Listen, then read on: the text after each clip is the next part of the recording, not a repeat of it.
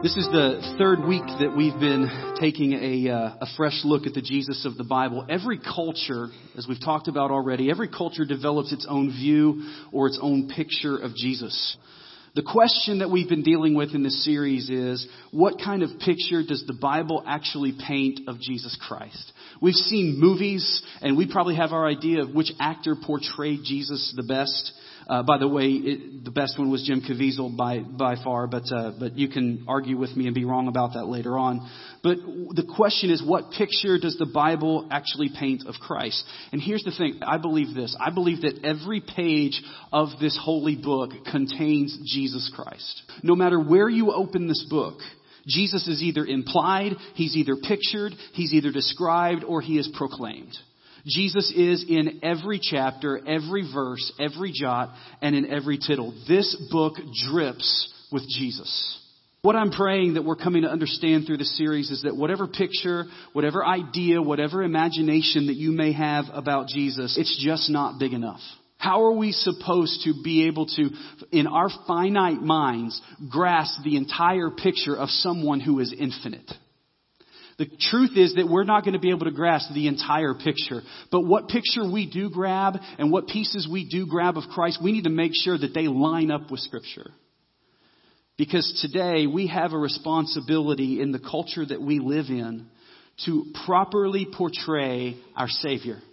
There are a lot of people who would love to hijack Jesus and make him somebody that he never intended to be and lead people astray. The Bible says that Satan is the author of deception and division and disruption. And Satan would love if we get Jesus wrong. And he would really love if the church got Jesus wrong. Because if the church got Jesus wrong, who's going to get him right? Right? And I love this. This is what makes Jesus so unique and so different from any other religious figure or icon out there, is because he desires to be known so much that he came to us. Matter of fact, in all other religions, all other faith systems, and all other ideas, here's the basic tenet of all other world religions but Christianity. In all other world religions, man is supposed to reach to the higher power. Only in Christianity do we find that God reached down to man. This is the primary and fundamental difference in following Jesus Christ and following another god, a false god that is out there. All other false gods have such a small ego about themselves that they say, sacrifice, do whatever it is to prove your love to me and work your way to me. Jesus said, you can't work your way to me, so I'm going to come to you. I'm going to come to you. We cannot forget that understanding. We cannot let go of that primary principle that's so different. And it is important that we have a clear picture and a clear understanding of who Christ is, not just for our own sakes,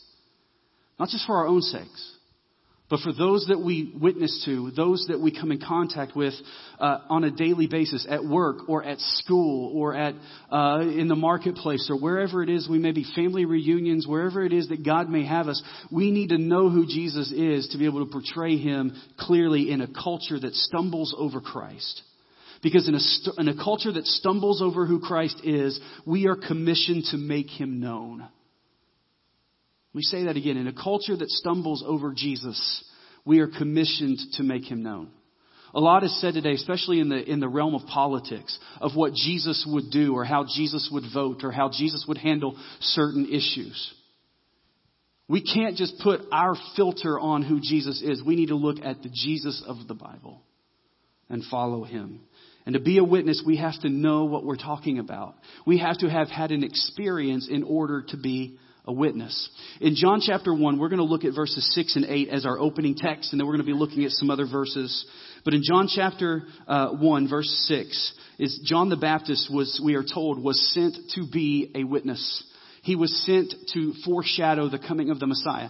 And he had a job to do, and he had to get it right. He had to paint the proper picture of Jesus, who he was, what he would do, and what he was about, and why he was important. And here's what the Bible says about John. Here's his job description. And I believe it's our job description as well. So you can read this and you can put your name in here. The Bible says, there was a man sent from God whose name was John. Now, if you want to personalize this, read that again to yourself and say there was a man or there was a woman sent from God whose name was, put your name in there. Because if you're a child of God, you're sent by God.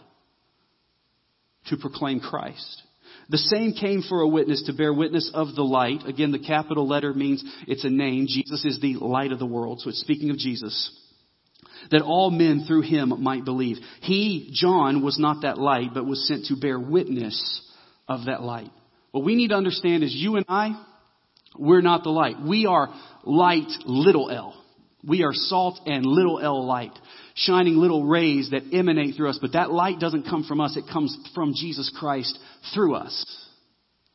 This is our job description as Christians. We are sent to be witnesses and bear witness of that light. And get this, you may have a job today and you are counting down the days to retirement when you don't have to hold yourself to that job description anymore. There is no retirement date from this job description until we draw our last breath.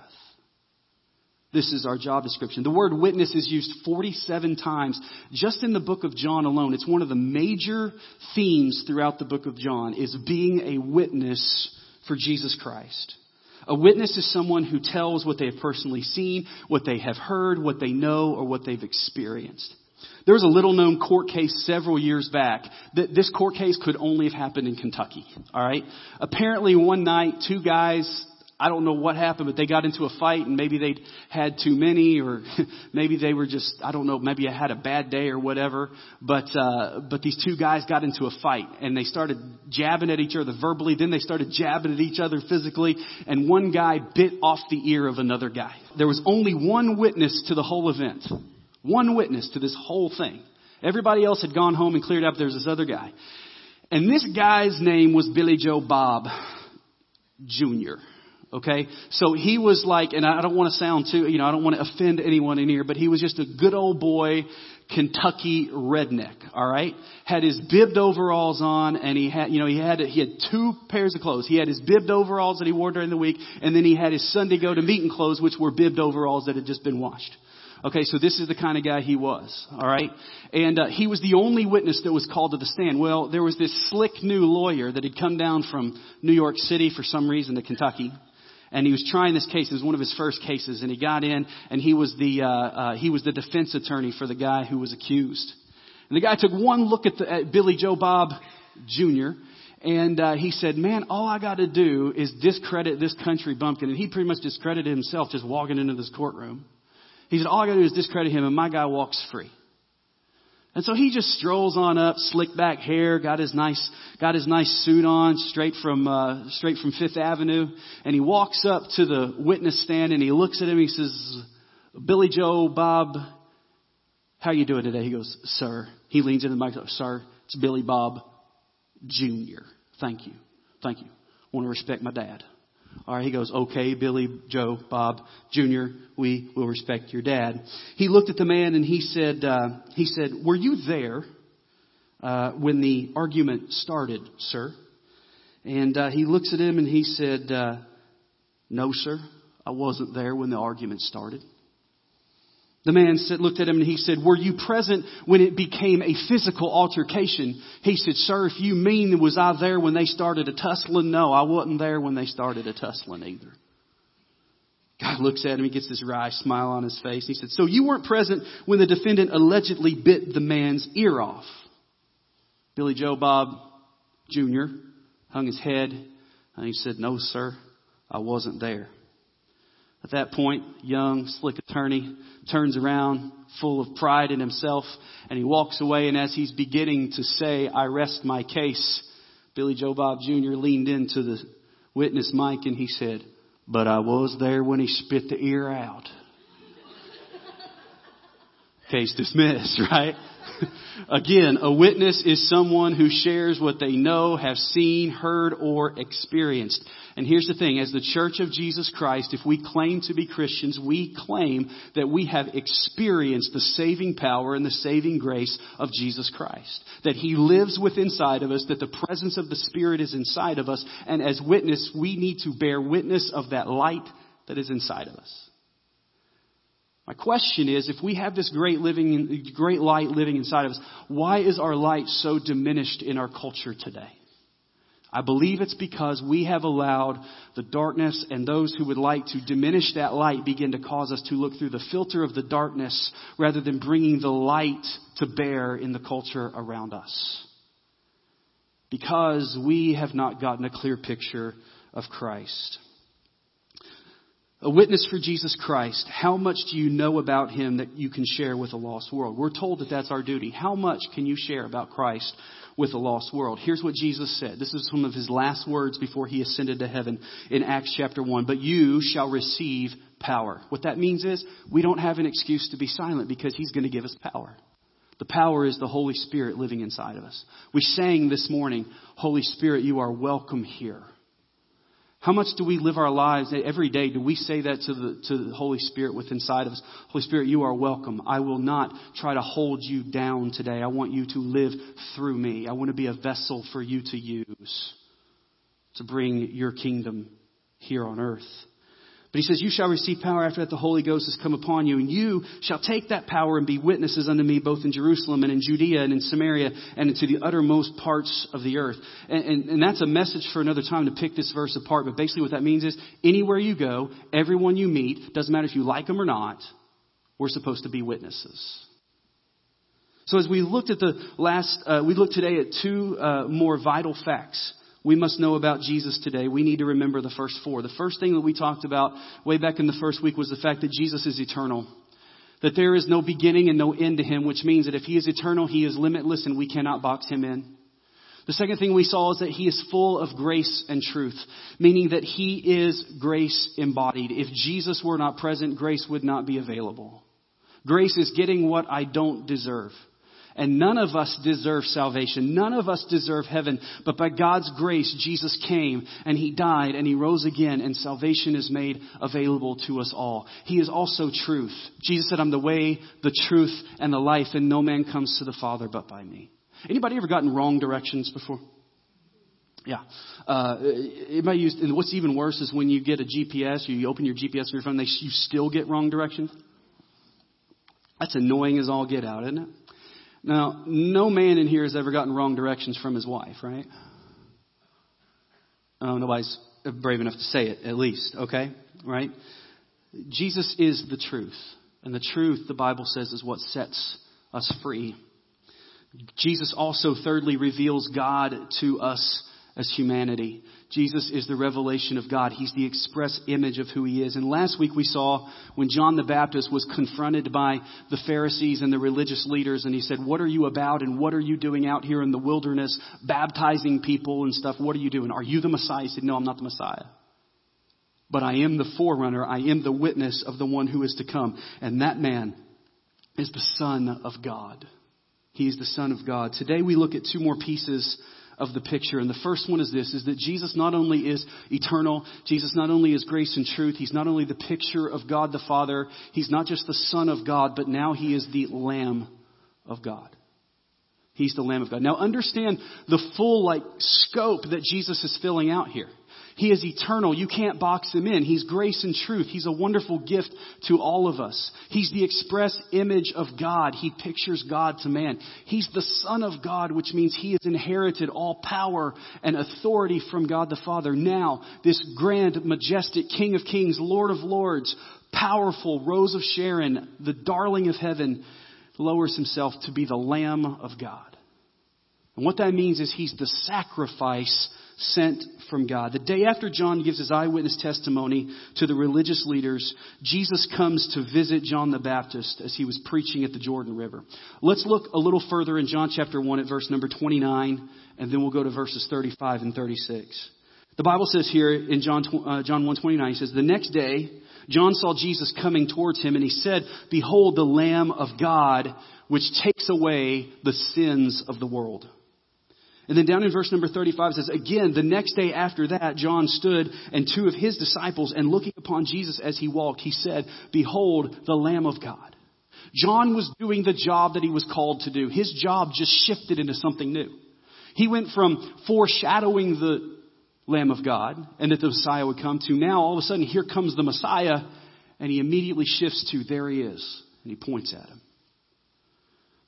My friends, I ask you this. Can you paint a clear enough picture of Christ through the way you live your life, through what you know of God's Word, through your actions, through your words, through your deeds, that when they see what you're doing, you've painted a clear enough picture where you can say, this is Jesus. This is the evidence of Christ in my life. You see, when John the Baptist saw Jesus come, 4 important things happened. And I don't have them on the screen, so listen so you can write them down. This statement, behold the Lamb of God, is a 4-pronged meaning. The first one is that it was a conclusion to John the Baptist's message.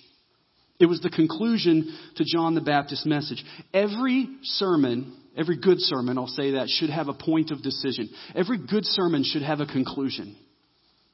That right there was a place for you to amen and send me a message, all right? We call this the invitation. In just a little while when I finish the message, we're going to pray, and I'm going to invite people to come to the altar and make a decision, or pray and ask you, what is your personal decision in response to the word that you've just heard? Now, some of you are sitting here thinking, I wish the invitation were now. But it's not just yet. It's coming, I promise. John the Baptist is preaching, and he had one message to preach the whole time. The whole time he was there, the whole ministry that he had was repent, for the kingdom of heaven is at hand. Why was his message all about repentance? Because our problem is sin. Our biggest problem, every problem that we have in our lives, in our world around us today, all has a root in a 3-letter word called sin. Every problem we have. The problems that you're having at home with your spouse is because of sin. Now, don't sit there and say, you're right, he did. You're right, she did. No, we have a problem with personal sin. Every problem we have is related to sin. The Bible says that we were good until sin entered into the world. And when sin entered into the world, death came in the picture. By one person. It corrupted everything. And so John's message was important. He said, repent of your sin, meaning turn from your sin. Stop serving that. Stop walking towards that and walk towards the Messiah. Walk towards Jesus. Stop living under earthly kingdom standards, serving sin, and live under God's kingdom standards, serving me. Serving Jesus. Serving God. So John's message was repent. And he said, and be baptized and make that commitment, make that public commitment, because the kingdom of God is at hand. So he had been preaching this and preaching this and preaching this and beating that drum over and over and over and over again. And baptizing. As he was closing out, he looked up on the hill and he saw Jesus approaching. And man, as he was coming to that, that's an invitation. I can think about this. How awesome would it be as I'm ending my sermon, Jesus literally walks in the door and I'm saying, come to Jesus, and he's there to come to. This is exactly what happened with John the Baptist. Jesus walks down and he said, behold, there is the Lamb of God. He's the one that I've told you about. He's the one that I've been preaching about. He's the reason you need to repent. He's the one to turn from your sins and follow. And church, it's still the same message today. He may not be walking over the hill or through these doors, but he sits enthroned in heaven today, and he wants you to follow him. He wants you to follow him. One day we read about in our text, we see that John approaches his invitation, the greatest object lesson. He says, look, the Lamb of God that takes away the sins of the world. So it was a conclusion to his message of repentance. Repentance is found when we turn and run to Christ. Repentance is gained when we turn from sin and run to Jesus. And folks, here's the thing. You cannot fool yourself into thinking, I'm running towards Jesus while I'm also carrying sin with me. We can't do that. That's one of the reasons we've got Jesus wrong in our culture. We think that because we have Jesus, God's just okay with our sin. He's not okay with it. We run to Jesus. To grab hold of Jesus means we got to let go of that sin that drags us down. It was also the conclusion of the Old Testament sacrificial system. When John the Baptist said, the Lamb of God, the people in the Jewish culture understood the significance of a lamb. They understood the metaphor of the lamb. The Jews were a shepherding culture. A lot of their economy was based upon the lamb, upon the sheep. Sheep herding and taking care of sheep. It provided their food. It provided their wool. It provided their milk. It provided a whole lot of different things. But one other aspect of their economy at that time was it also provided their sacrifice for sins. And those lambs were in high demand because sin was going on everywhere. And in the Old Testament way of doing things, blood of a sacrificial lamb was the payment and the currency of forgiveness. And so what would happen is in every herd where a new lamb was born, they would inspect it. And if it had no spot, no blemish, no problems, it was taken out of that litter and brought to the temple fields to be cared for by the temple shepherd, so it could be preserved as a lamb used for sacrifice. But in one fell swoop, in one motion of Jesus walking down the hill and being dunked under the water to be baptized, that changed the sacrificial system. Because now there is the Lamb of God who takes away not just the sins of your household, not just temporarily covers your sins, but the Lamb of God will cover your sins, my sins, the Gentiles' sins, past, present, and future. One lamb for all sin. That's why Jesus is special. And so it changed that old system. There was no more need for the sacrificial lamb because one lamb for all sin had approached. It was also the beginning of God's salvation plan. Think about the difference in the old way and the new way through Christ. In the Old Testament, sacrificial lambs were brought by man and given to God. In the New Testament, Jesus Christ, the Lamb of God, is sent by God and given to man.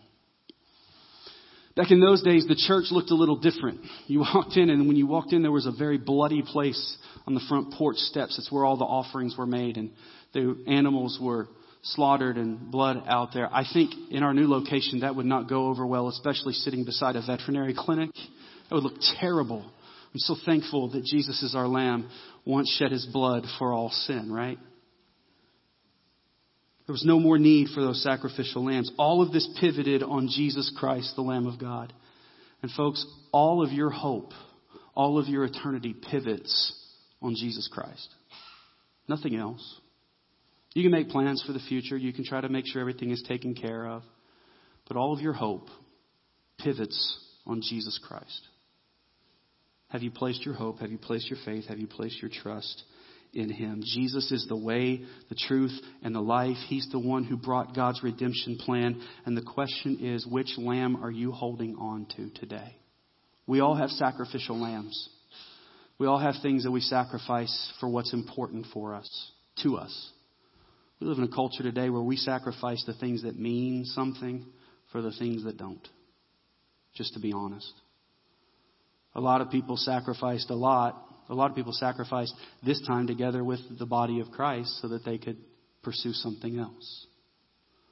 A lot of people have the mindset, hey, I'll settle down and get that Jesus stuff in my life after I've have my fun now. We don't know we don't know what our days may bring. But you see, it brought in a new day.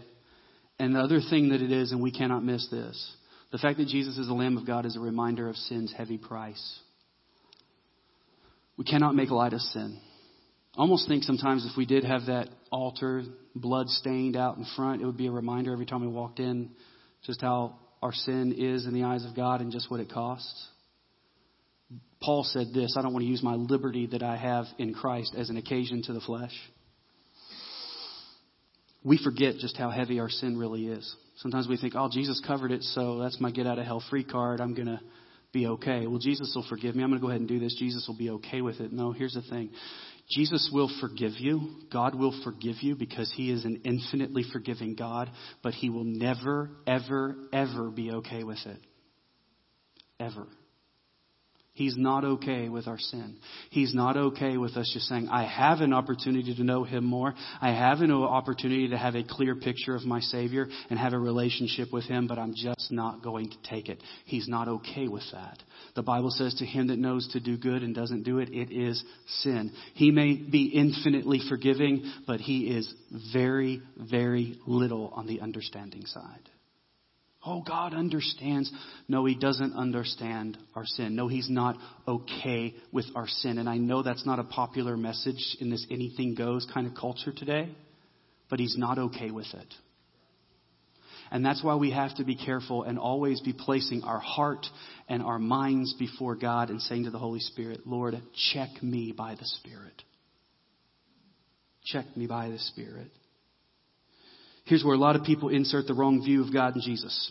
Too many people don't think that God cares that much about our sins. We declare that God is love, God so loved the world that he sent Jesus. That's true, but God is also just.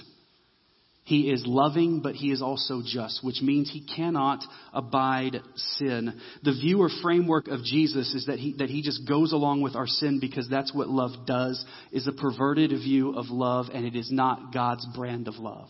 Yes, God's love is agape. It is unconditional. It is sacrificial. It is never surrendering, but it is also pure. That it cannot abide sin, which God knows. The reason sin is wrong in God's eyes is because he knows it's wrong for us. Because it brings death. But it's so fun, right? Yeah. It wouldn't be a problem if it wasn't fun, right?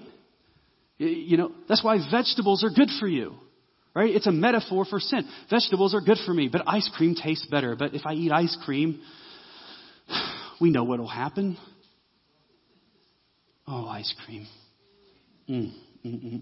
Anyway, John the Baptist had to preach repentance. Jesus had to preach repentance. Jesus had to die because of our sin. This is why Jesus is the Lamb of God, because he had to deal with our sin by paying the price. If God is just going to overlook our sin, we don't need the cross. If God could just say, it's all good. You're good. I understand. You're just trying to do the best you can, bro. You're fine. Go right on. I'll catch you in heaven. No, God is loving, but God is just. That's why Jesus has to be the Lamb. Here's what the book of Hebrews says about sin. Almost all things are by the law purged with blood, meaning blood is the forgiveness. Blood is the currency of forgiveness. And without the shedding of blood, there is no forgiveness of sin or remission of sin. Without the shedding of blood, there is no remission of sin. Our sin carries a heavy price. Jesus paid that price on the cross. The debt is paid for all, but individually each must receive. Jesus paid for all the sin, but individually we must receive the payment, meaning we each must receive Jesus. So Jesus is the Lamb of God, and let's finish the statement out with this other picture of Jesus. He's the Lamb of God. Why? Sent to save the world.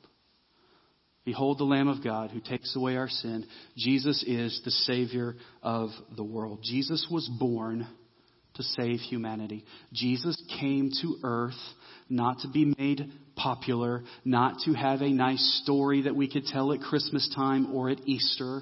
Because if he was coming just for popularity, you can't beat the popularity he has in heaven already. He didn't come to be an artist's muse or to be depicted in movies. He's already the crown jewel and most famous resident of heaven. Jesus didn't come for his good. Jesus came for our salvation. He came for a purpose that was to save you and me from our sin. And to do that, he had to die because sin carries a heavy price that we cannot pay on our own. You cannot pay the price. Your parents can't pay the price. Your grandparents can't pay the price. Your Sunday school teacher can't. Your pastor can't. No one can pay the price for your sin but Jesus Christ. No one. Jesus came to die because that's the only way salvation could be possible. And Jesus, when he died for all humanity. John the Baptist said, the Lamb of God who takes away the sins of the world. And that's significant because he could have said, behold the Lamb of God which takes the sins of Israel. And everyone would have cheered and been just as happy in that context there. But Jesus wasn't just coming to die for Israel. Jesus came to die for the world.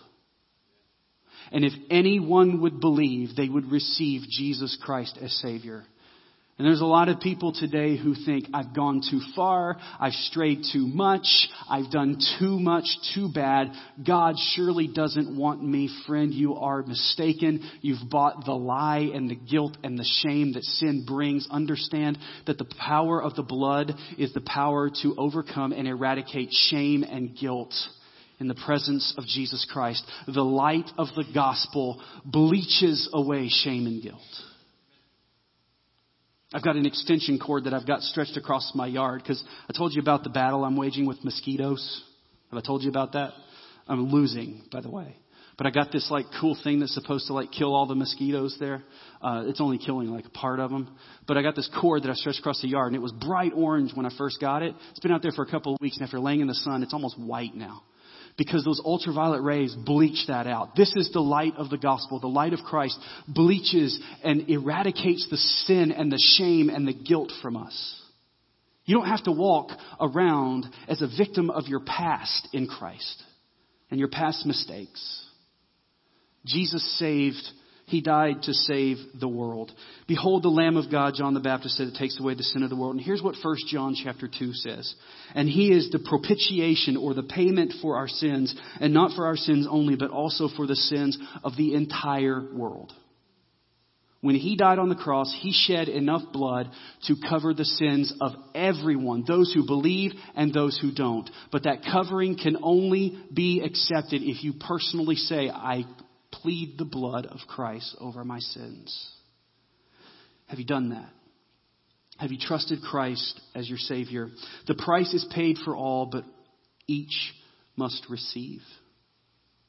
And I'm going to close with this story, and it's a long illustration, so hang with me.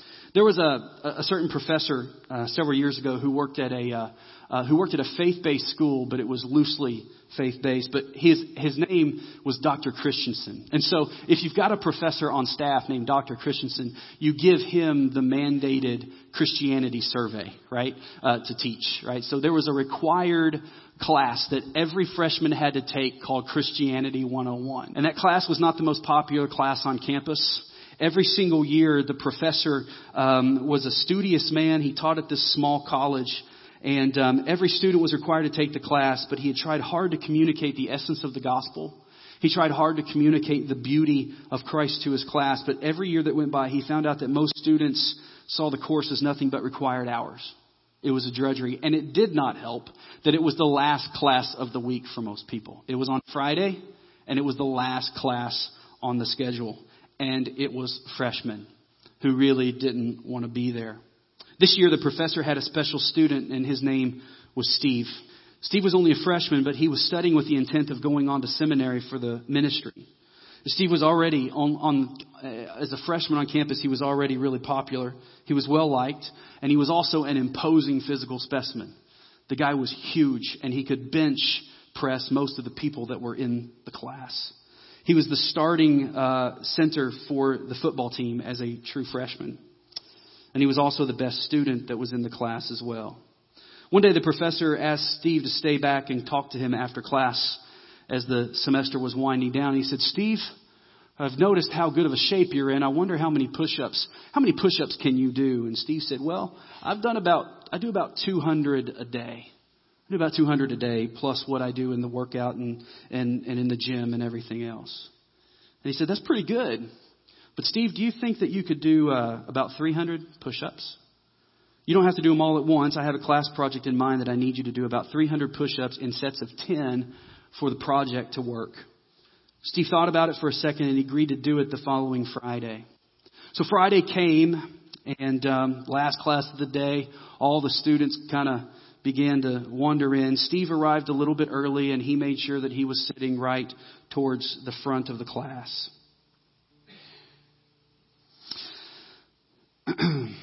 About that time, the class came in. They sat down. They pulled out their phones. They were already distracted. They just needed to get through this lecture by old Dr. Christensen, and then they could get their weekend started.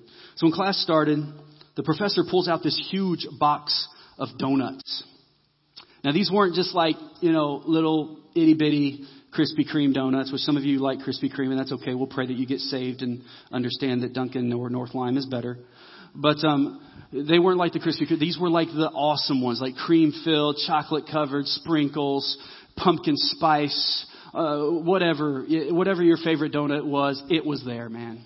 All of a sudden, as that box opens, all those freshmen, because, the freshmen have got to get the freshman 15, right? So they're looking at the donuts and they're thinking, this is awesome. And the professor says, today we're going to do class a little bit differently. I've got enough donuts in here for every single person. Would you guys like a donut? At that time, the class erupted cheering. They were excited. The phones were put away. They were excited because they're going to start their weekend off with a party in religion class. And so they were excited.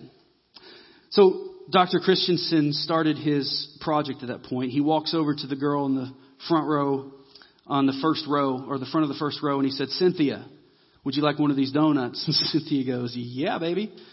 Dr. Christensen then turned to Steve and said, Steve, would you do 10 push-ups so that Cynthia can have this donut? Sure. Steve jumped down from his desk to do a quick 10. Then Steve again sat at his desk, and Dr. Christensen put a donut on Cynthia's desk. Dr. Christensen then went to the next person and asked, Joe, do you want a donut? And Joe said, yeah, I want one too. Dr. Christensen looked at Steve and said, would you do 10 push-ups so that Joe can have this donut? Steve did 10 push-ups. Joe got a donut. And it kept on going down the first aisle. Steve did push-ups for every single person before they got their donut. Down the second aisle he went until he came to a guy named Dorian. Dorian was on the basketball team, and he was in just as good a condition as Steve. When the professor asked if he wanted a donut, Dorian's reply was, yeah, but I can do my own push-ups, or doc. And the professor said, no, Steve has to do them. Then Dorian said, well, then I don't want one then. I can get my own donut. Dr. Christensen then shrugged and turned to Steve and said, Steve, Dorian doesn't want this donut, but would you go ahead and do 10 push-ups to cover the donut that he doesn't want? With perfect obedience, Steve started to do 10 push-ups. Dorian said, hey, I told you I didn't want one. He's wasting his time. Dr. Christensen said, look, this is my classroom. It's my class, my desks. These are my donuts, and it's my rules. Just leave it on the desk if you don't want it. Steve, do the push-ups. At this point, Steve had begun to slow down. He had just stayed on the floor between sets. And it was too much getting back up and back down. And you could see that he was beginning to sweat. The professor started down the third row. And the students were getting a little bit more angry by this time. Monique, do you want a donut? Sternly, Monique looked at him and said, no, I don't want a donut. Professor looked again at Steve. Steve, I need you to do 10 more push-ups so Monique can have a donut that she doesn't want. Steve did 10. Monique got a donut. By now, a growing sense of uneasiness filled the room, and the students were beginning to say no, and there were all these uneaten donuts sitting on the desks. Steve also had to really put forth a lot of extra effort to get these push-ups done for each donut to be given. There began to be a small pool of sweat on the floor beneath his face, and his arms and his brows were beginning to get red because of the physical effort that was involved. Dr. Christensen then came to Evan, who was the most vocal unbeliever in the class. And he sent Evan over to watch Steve do each push-up to make sure that he did the full 10 push-ups, nose on the floor, before he would hand a donut over. Dr. Christensen started down the fourth row. By that time, the bell sounded throughout the college building there that announced the end of every class. And he told all the students, do not leave or you will fail this class. Some students in the hall saw that Steve was doing push-ups and the class hadn't dismissed, so they wandered in and sat down on the steps along the radiators that ran down the sides of the room. When the professor realized this, he did a quick count and saw that there were now 34 students in the room, and he started to worry if Steve would be able to make it. He went on to the next person and the next and the next. Near the end of that row, Steve was really having a rough time, and he was taking a lot more time to complete each set. Steve, said Dr. Christensen, do I have to make my nose touch on each one? Dr. Christensen thought for a moment, desperate to give Steve relief, but he said, yes, you have to pay the full price for each donut. And the professor went on. A few minutes later, Dimitri, a recent transfer student, came into the room and was about to come in when all the students yelled in one voice, no, stay out. Don't come in. Dimitri didn't know what was going on, so he came on in anyway. Steve picked up his head and said, no, let him come in and have a seat. The professor said, you realize that if Jason comes in, you will have to do 10 push-ups for him. And Steve said, yeah, let him come in. Give him a donut. Dr. Christensen said, okay, Steve, I'll let you get Dimitri's out of the way now. Dimitri, do you want a donut? And he's new to the room and hardly knew what was going on. Said, absolutely. He said, give me a donut. Steve, will you do 10 push-ups so that Dimitri can have one? Steve did 10 push-ups very slowly with great effort. Dimitri, confused, was handed a donut, and he sat down and began to dig in. Dr. Christensen finished the fourth row, and then he started on those visitors seated by the heaters. Steve's arms were now shaking with each push-up in a struggle to lift himself against the force of gravity. His back was swayed. His shirt was completely wet with sweat. His waist barely cleared the floor. By this time, there was no sound in the room except for his heavy breathing and his groaning at each effort to lift himself off the floor. There wasn't a dry eye in the room. The very last two students in the room were two young women, both cheerleaders, very popular in the school. Dr. Christensen went to Linda, and the second to the last, and said, "Linda, do you want a donut?" Blake knew that no matter what she said, or Linda knew no matter what she said, Steve would have to do 10 more push-ups. She said very sadly, "No, thank you." The professor quietly asked, "Steve, would you do 10 more push-ups so that Linda can have the donut she doesn't want?" Grunting from the effort, Steve did 10 very slow push-ups for Linda. Then the professor turned to the last girl, "Riley, do you want a donut?"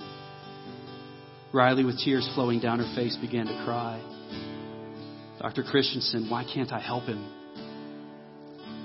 Dr. Christensen, with tears of his own, said, "No, Steve has to do it alone. I gave him this task. He's in charge of seeing that everyone has an opportunity for a donut, whether they want it or not." When I decided to have this party on the last day of class, I looked at my grade book. Steve here is the only student with a perfect grade. Everyone else has failed a test, skipped a class, offered me inferior work. Steve told me that in football practice, when a player messes up, he has to do push-ups to cover his mistake. And I told Steve that none of you would come to my party unless he paid the price by doing your push-ups. So he and I made a deal for your sakes. "Steve, would you do 10 push-ups so Riley can have the donut?" Steve very slowly finished up his last push-up with the understanding that he had accomplished all that was required of him, having done not 300 but 350 push-ups. His arms buckled beneath him, and he fell to the floor. The professor turned to the room and said, "And so it was that our Savior Jesus Christ on the cross pled to the Father, 'Into your hands I commend my spirit.'" With the understanding that he had done everything that was required of him, he yielded up his life, and like some of those in this room, many of us leave the gift on the table, never touching it, even though it's been provided. Two students helped Steve up off the floor and to a seat, physically exhausted but wearing a very thin smile. You see, here's the thing. Jesus is not just one option of a lot of different political figures. He's the only one that could pay the price. And whether you take the gift or leave it there, it's been made available. Jesus paid the price. Jesus is the Lamb of God who takes away the sins of the world. And not only does he take away our sin for salvation, but he takes away our sin every day that we ask forgiveness as we walk with him, because the more we walk with him, the more we realize just how much I need him. True Christianity is not a, "Hey, I got saved back years ago and I'm cool." No, true Christianity is, I got saved, and since then God has been showing me just how amazing he is. If the most amazing thing about your walk with Christ is that you get to go to heaven, you're missing the truth of the relationship with Christ. He walks with you and talks with you, and he's there every day. So the question this morning is, do you want a donut? Here's the thing. The price has already been paid. You can take it. You can leave it. You can be mad at God for the way he set it up.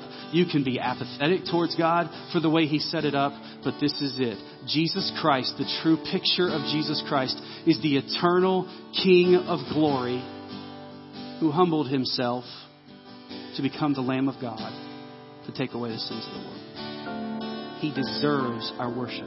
He deserves our loyalty, our commitment. He deserves our walking with him just as much as he walks with us.